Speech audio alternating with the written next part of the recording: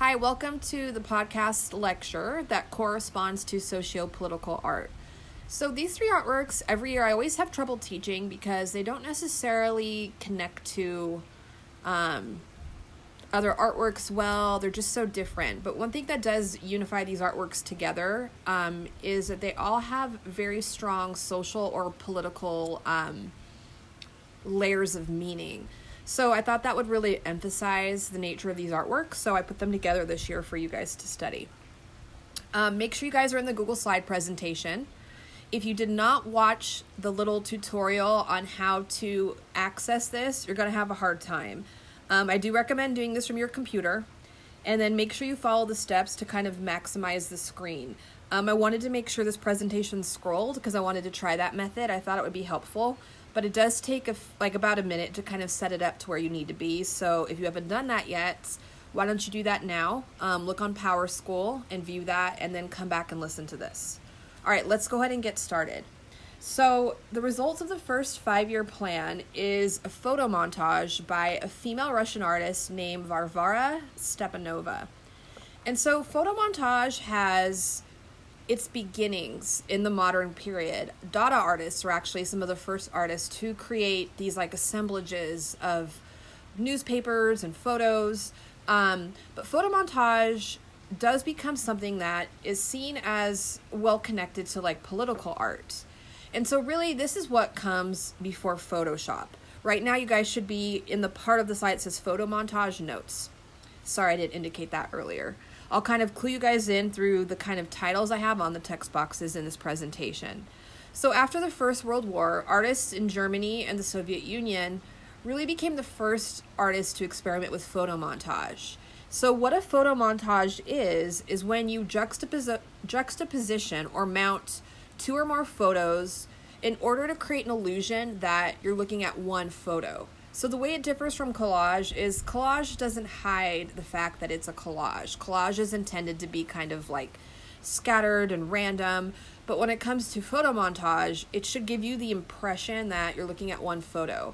So like in person, you would see that this is seamless, where in person, a collage, you could really see like all of the edges and things like that. So anyways, a photo montage can include more than just photographs. It can include text, words, and even newspaper clippings, as we're looking at right here.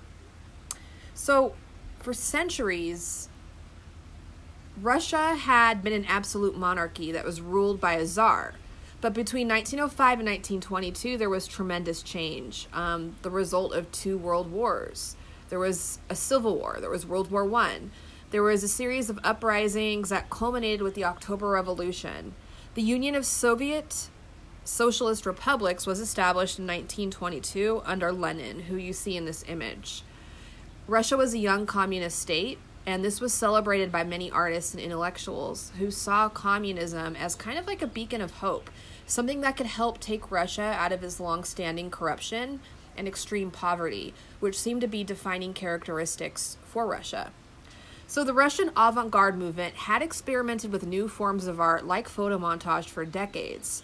And the reason that the photo montage became a favorite technique was because it gave them a lot of options. It gave them a way to infuse new technology, the photograph, with art-making forms. Stepanova was a talented painter, designer, and photographer. She defined herself as a constructivist and focused her art on serving the ideals of the new Soviet Union. She was a leading member of Russian avant-garde in her later career, and she also was known for her contributions to a USSR magazine called In Construction.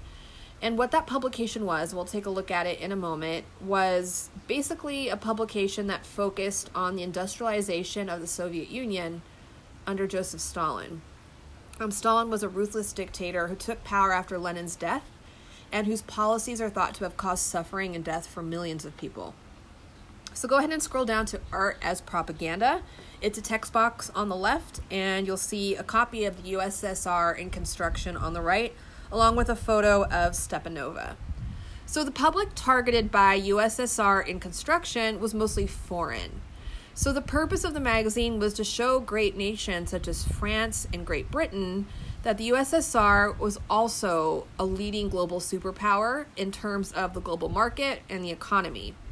By choosing to include images rather than just text, the public would be able to see with their very own eyes the achievements that Russia was able to achieve under Stalin. At first, the subjects depicted were strictly industrial, but as the magazine gained recognition and grew to expand its audience, topics diversified, and so some other topics in the magazine included sports and leisure. Soviet strategists were well aware that many European countries were witnessing a small rise of devoted communists, despite the fact that globally, communism had this kind of mistrust sentiment around it. And there was even contempt worldwide towards communism, especially with social and political elite. So as the title suggests, this photo montage is an ode to the success of the first 5-year plan, an initiative started by Stalin in 1928. The plan was a list of strategic goals designed to grow the Soviet economy and accelerate its industrialization. These goals included collective farming, creating a military and artillery industry, and also increasing steel production. By the end of the first 5-year plan in 1933, the USSR was successful. They did transform into a leading industrial power, though it is worth noting that contemporary historians have found that economists from the USSR at this time actually inflated the results in order to serve as propaganda, essentially, to support the image of the Soviet Union being more powerful. So in this work of art, Stepanova has used the tools of a propagandist. The photo montage is an ideological image that was intended to help establish, through visual evidence, the success of the first 5-year plan. Okay, why don't you scroll down to constructing the image? You're not taking any notes here, but I did annotate certain parts of the image, and then I want you to draw your eye to those images. So in Stepanova's photo montage, everything is carefully constructed. The artist only uses 3 types of color and tone, which you can easily see here.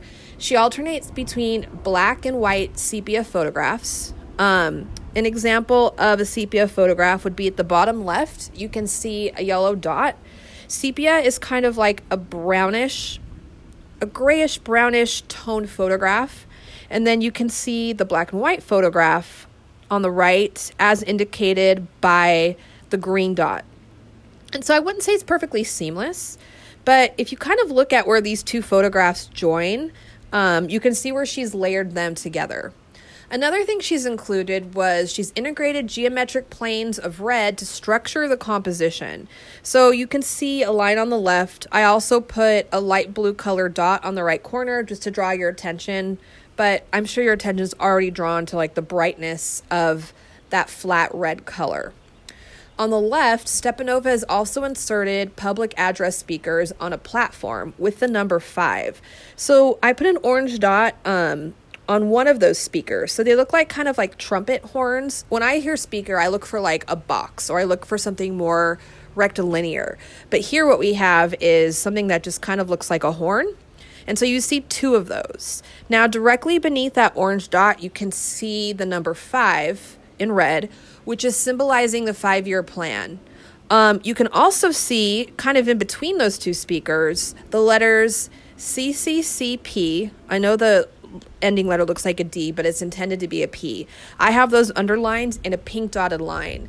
And those letters are significant because it's the Russian initials for the USSR. The letters are placed above the horizon, as is a portrait of Lenin, the founder of the Soviet Union. So we kind of have this like diagonal horizon line. It starts with that left red diagonal line beneath the speakers, and it kind of just moves across the plane of the painting to the right corner. And so we have a large image of Lenin. He's the founder of the Communist Soviet Union. And basically what we're looking at is a cropped image of Lenin. He's oversized. This should kind of make you think about what we talked about earlier in the Earth Art history, where anytime something is intended to be emphasized or artists are trying to display importance or prominence or status, a figure is enlarged. I mean, that's definitely something we saw in ancient Near East when we looked at things like the Standard of Ur or the Victory Stele of Naram Sin. You always know who's important because they're the largest in an artwork, and we definitely see that here. So Lenin is linked to the speakers that I just pointed out on the left side of the painting. Or sorry, it's easier for me to say paintings. We've been talking about so many paintings. He's linked in this photo montage by these wires that we have kind of in the center of the photo montage. So you can see kind of the wires moving from the left side of his face all the way towards those speakers. So that's supposed to suggest that like his message is coming out of those speakers. Everything's connected through that electrical transmission tower that you can see to his left. Below Lenin, we see crowds in celebration, those sepia photographs, those black and white photographs that are part of this photo montage, and they're celebrating. They're celebrating Lenin. They're celebrating whatever message is being released through these speakers. It's intended to be a message that this photo montage is intended to create this elevated message of something positive happening. So red, which is the color of the Soviet flag, and many people associate with communism, is often in Stepanova's images. So you can go ahead and you can scroll a little bit down to everything in art is intentional. And that's a phrase, once again, back from the beginning of the year, because we know that in art, unless we're dealing with surrealism, nothing is really supposed to be spontaneous or unplanned. Things have meaning. Everything you're looking at here represents a choice. And so back to that color red, the color of the Soviet flag, Stepanova is using a color that visually represents communism. She also, in her photo montages, commonly mismatched the scale of photographic elements, not only to create emphasis, but also to create a sense of dynamism and movement in her images.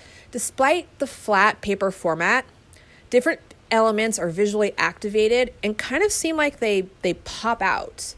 And she does this by creating several clear artistic oppositions that are visible in this photo montage. So, for example, on the detail I gave you of the photo montage, there is a sharp contrast between the black and white photographs and the red elements, which you can see in the area of the artwork that I've presented. There's also a sharp contrast between the electric tower, the color red, with the white behind it. There is a sharp contrast between the red number 5. So there's just a lot of elements here that overall create contrast. And when things contrast, even in a class like AP Lang, when we talk about opposing elements and contrast, what happens is it makes things more obvious because they don't necessarily belong together. They emphasize each other as a result. And so we have lots of references here to the Soviet political system. We have a dynamic surface, and she's definitely created a lot of moments that catch our eye. Okay, you can go ahead and scroll down to manipulating reality. So as the term photo montage suggests, images are combined and manipulated to express the message that an artist wants to convey. So this photo montage celebrates the results of the first 5-year plan, and it basically shows Stepanova's own interpretation of events under the strict supervision of basically members of the Communist Party. So the plan resulted in radical measures that forced farmers to give up their lands and their livestock. Many people were reduced to extreme poverty, and in Russia, famine became widespread during this time. Terror, violence, and fear replaced the initial optimism that the Russians had about the plan. What started out as positive propaganda became, little by little, a means to hide a disastrous economic policy from the rest of the world. Remember, what Lenin is trying to do is prove that Russia is a superpower. And whether that's through inflated numbers or manipulated information, now art is almost working in that same way too. Art is kind of serving as some type of evidence that good things are happening at Russia at this time. So it became really essential for the state to make sure and project a pristine image of society, no matter how dire the situation had become. For me personally, it kind of reminds me when you hear stories about North Korea, where we know that many people in North Korea are living in poverty, and they're lacking human necessities. But when you see the North Korean leaders in the media, they're always trying to project this image that everybody's happy, everybody's safe, happy, and successful. So you can kind of liken that experience to what we're looking at here. Although Stepanova worked hand in hand with the Soviet government, her work shows great personal creativity. Her use of vibrant color, her striking images, her choice to arrange all these elements in a dynamic composition. It really makes her stand out as a pioneer of photo montage, and it revolutionizes the way that we understand photography. It takes photography to another place, where, remember, photography begins as a scientific tool, capture truth, capture observation. Artists begin to use the photo to kind of express something artistically. Artists begin to crop photos like Stieglitz with the steerage to create a specific image, an idea they want to convey. Now we've progressed to a point where we have an artist combining images to take multiple separate images and present them as one view. And so a photo montage like this, even though we have a sophisticated understanding on what's real and what is an image in media, it's an important reminder of how artists can blur the line between aesthetic passion and ideology. Okay, if you could scroll down so that you're looking at a black and white photograph of the artist Jacob Lawrence, and then you have a variety of images in this screen, so I'll take some time to go through them. The ones that are kind of beneath that photo we're going to address in a little bit here. So right now you should be taking notes under the title piece that says a masterpiece made at age 23. So Jacob Lawrence is hailed as an artist that was able to capture social realism, to capture the experience of African Americans who made the move from the rural South to the urban North in the 1910s and 1920s. Lawrence completed this series in 1941, where he chronicled that mass exodus, where over 1 million African Americans made that move. The reason for the movement? There was better job opportunities in the North, in those urban areas.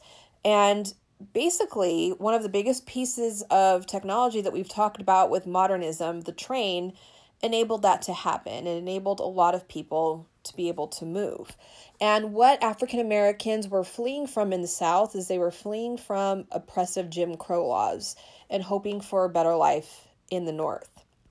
So Lawrence completed this very ambitious historical project in his Harlem neighborhood when he was 23 years old.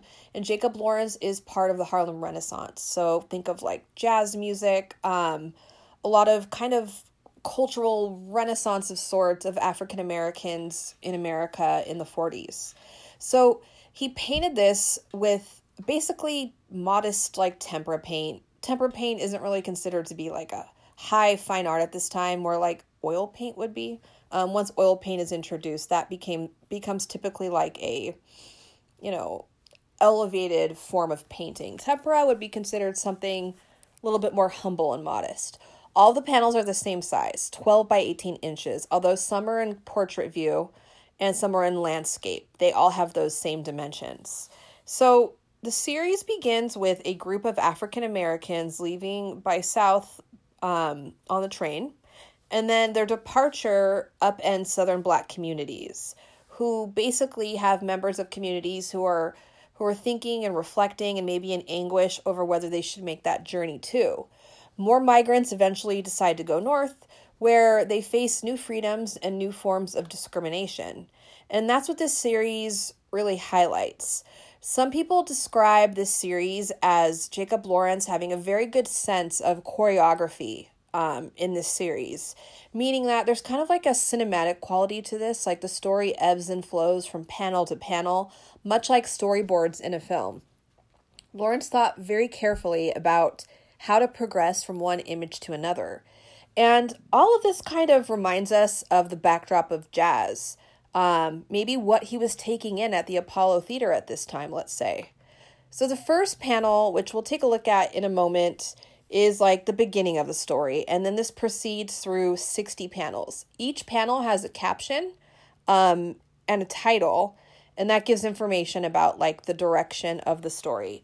So why don't you go ahead and advance to the screen in a way that you can see the 4 images that I've labeled 1, 11, 38, and 50. So sorry they're a little out of order, but I was trying to like fill the screen space as best as I possibly could.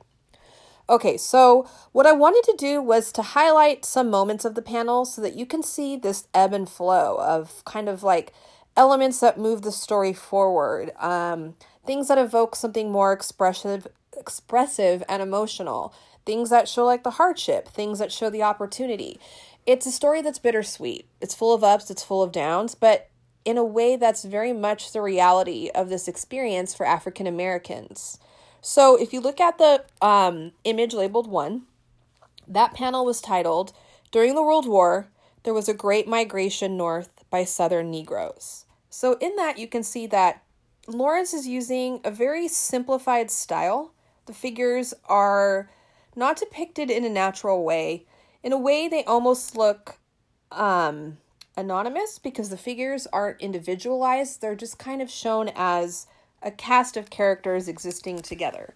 Now you can see that there is a great migration because we see a great crowd, and they're moving through 3 areas at the railway station. Some are going to Chicago, some are going to New York, and some are going to St. Louis. So these would be things that are recognized as, or places recognized as urban centers of industry where, as I mentioned earlier, African Americans from the South are lured by the prospect of being able to have a good job. Now let's move to the right in the panel that's kind of in portrait. That's number 11. And the caption for this, and remember these captions were determined by Jacob Lawrence, "In many places, because of the war, food had doubled in price." So you can see, for me, the most striking piece why I chose this, I thought this was incredibly like heart-wrenching. You can see a child looking up at his mother at a table. It's kind of hard to tell what she's doing, but you can see his eyes like wide open and he's staring directly at her, and it just kind of pulls at your heartstrings to think about hunger and poverty, especially in the context of family and children. And so this panel really stood out to me as showing you guys in this moment. Then look at 38. 38 was titled, "They also worked in large numbers on the railroad." And this one's a little different because we don't have physical figures of people in this image. What we do have is an image of work happening on the railway. You can see a railway tie.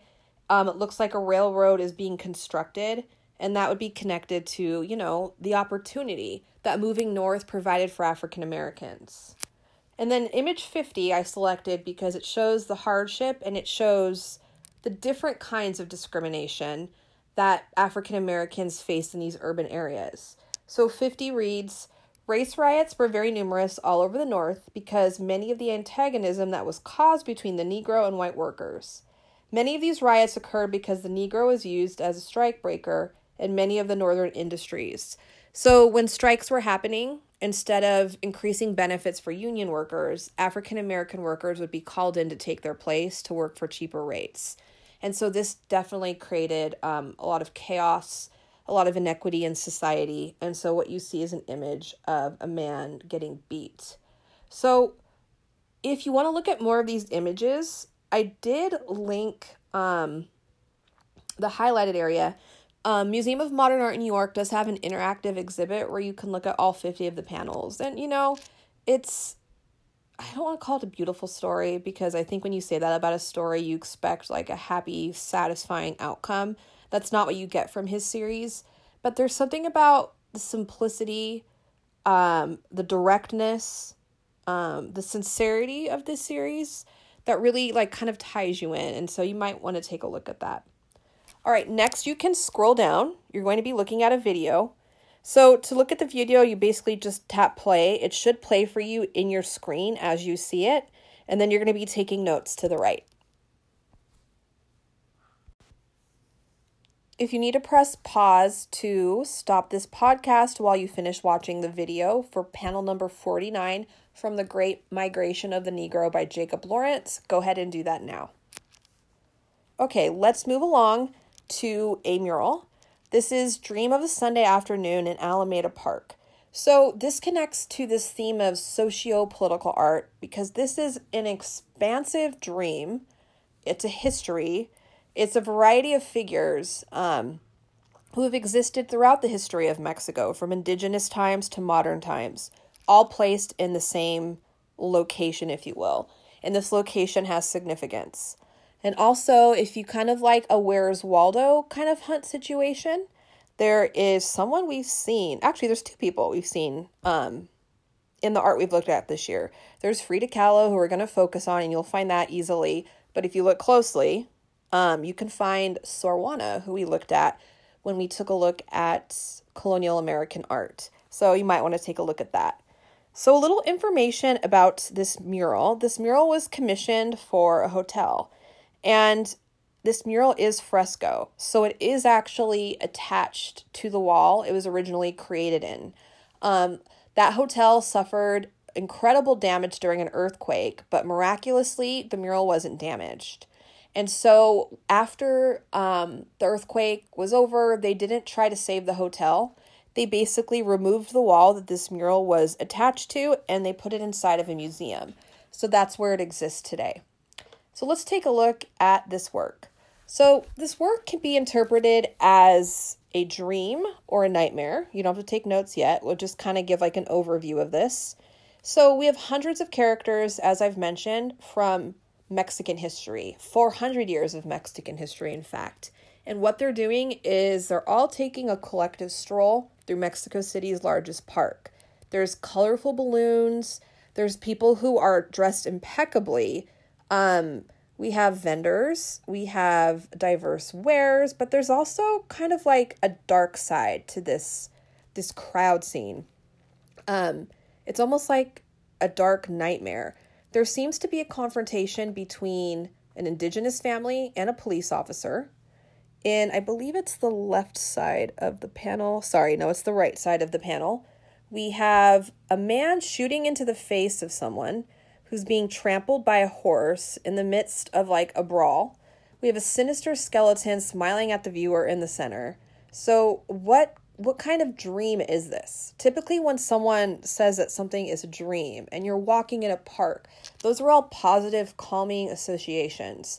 We don't necessarily have that based on the evidence we have here. Now, in terms of dreams, Diego Rivera was connected to the Surrealist movement, like his wife Frida Kahlo. So sometimes we can perceive dreams not necessarily as, I think the way we do as Americans, where dreams are things we aspire to do or accomplish. Think of dreams more in the state of revealing truth and revealing things from the subconscious.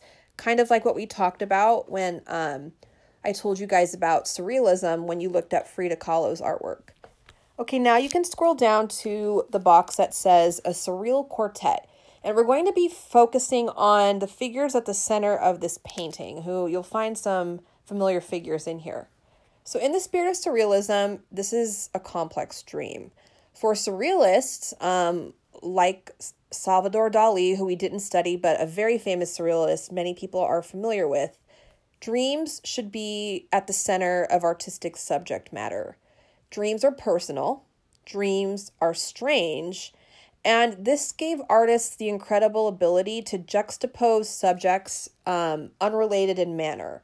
So like if you look at Dali's painting, he has like clocks and ants, and they don't necessarily belong together, but you can kind of read into them for their symbolism. Like maybe time is memory. Ants contribute to decay. So it just unlocks a lot of personal meaning that really allows the audience to connect to art in a way that goes beyond logic and reason. It allows you to really create a strong, like, emotional, psychological connection to an artwork.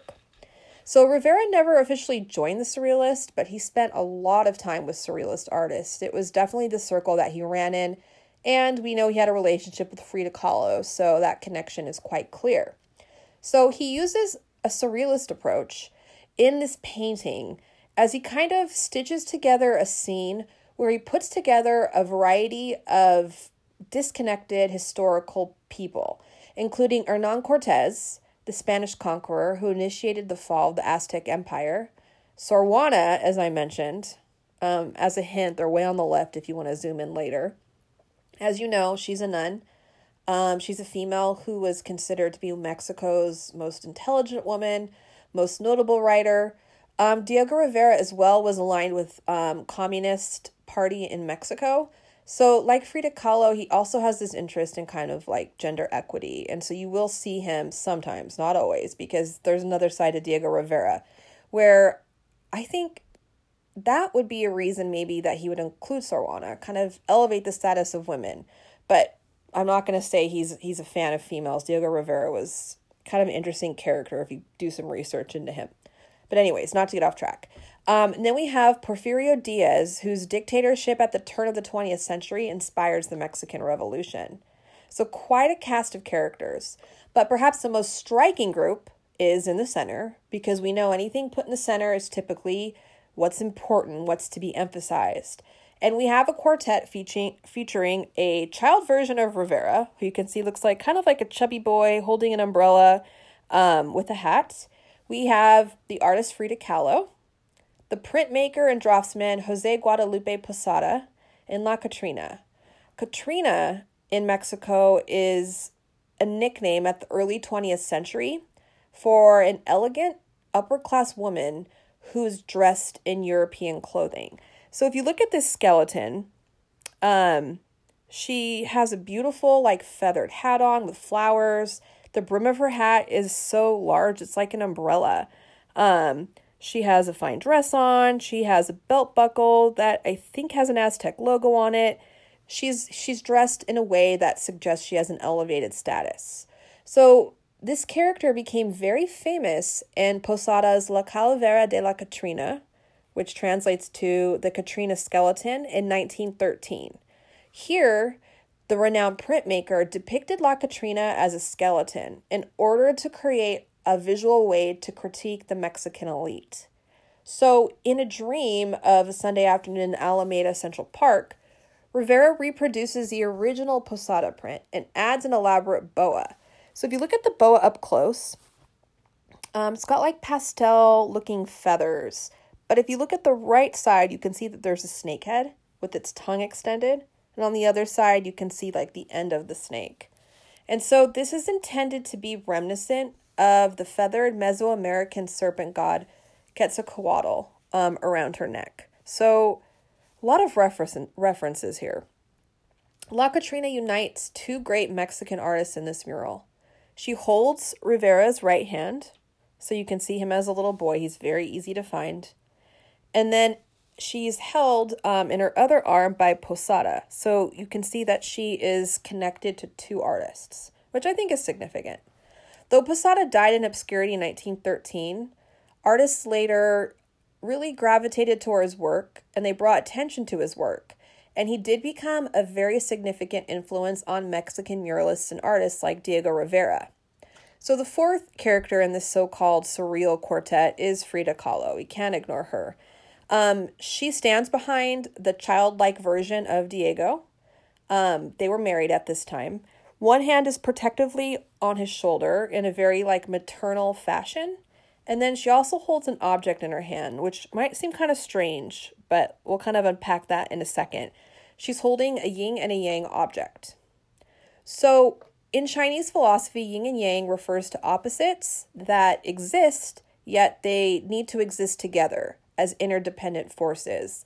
So it's like the Force. The good can't exist without the bad because they bring balance to each other. So you can also think of interdependent forces like things like day and night. Within the name of this concept is perhaps the most fundamental duality that we have in humanity. Yin translates to female and yang represents male. So thus, this Chinese symbol becomes a metaphor for Rivera and Kahlo's complex relationship. And I think you can make that judgment because Kahlo has her arm on Diego Rivera, and she's holding that yin and that yang in the space that exists between them. And so viewing this visually, there has to be an important association as to why she would be holding it there.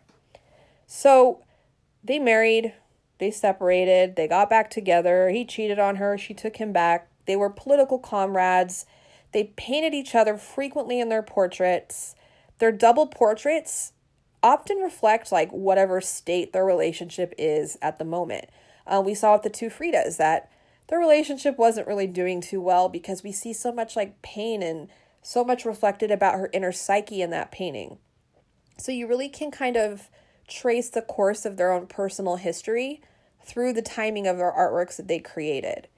And so a lot of times they play on each other's stature, meaning that Diego Rivera was a tall, big, stocky guy. He's a big man. If you remember from like the marriage, I wish I included that in the slides here. From the two Fridas, there is an image of them holding hands together, kind of like a tentative grasp. It was a wedding portrait, but Frida Kahlo is much smaller than Diego Rivera. And so we know that size always has a connection to influence or emphasis or power. Kahlo was ill at the time that Diego Rivera worked on this mural. And some art historians believe that his diminished size and his youthful age and like returning to the state of being a child was a way for Diego Rivera to reflect on his feelings of helplessness.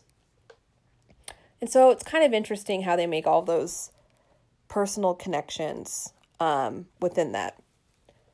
In light of this, we can really appreciate all the details and all of the thought and all the expertise that goes into this painting. Stepping away from the center, the mural reads like a text. There's like a chronology that emerges when you view this painting. The left side of the composition highlights the conquest and colonization of Mexico. You'll find Sor Juana in there. The fight for independence and the revolution occupied the majority of the central space. And then modern achievements fill the right. For some art historians, the central area is a snapshot of bourgeois life in 1895, because at this time, refined ladies and gentlemen would put on their Sunday best under the watchful eye of Porfirio Diaz in his plumed military garb.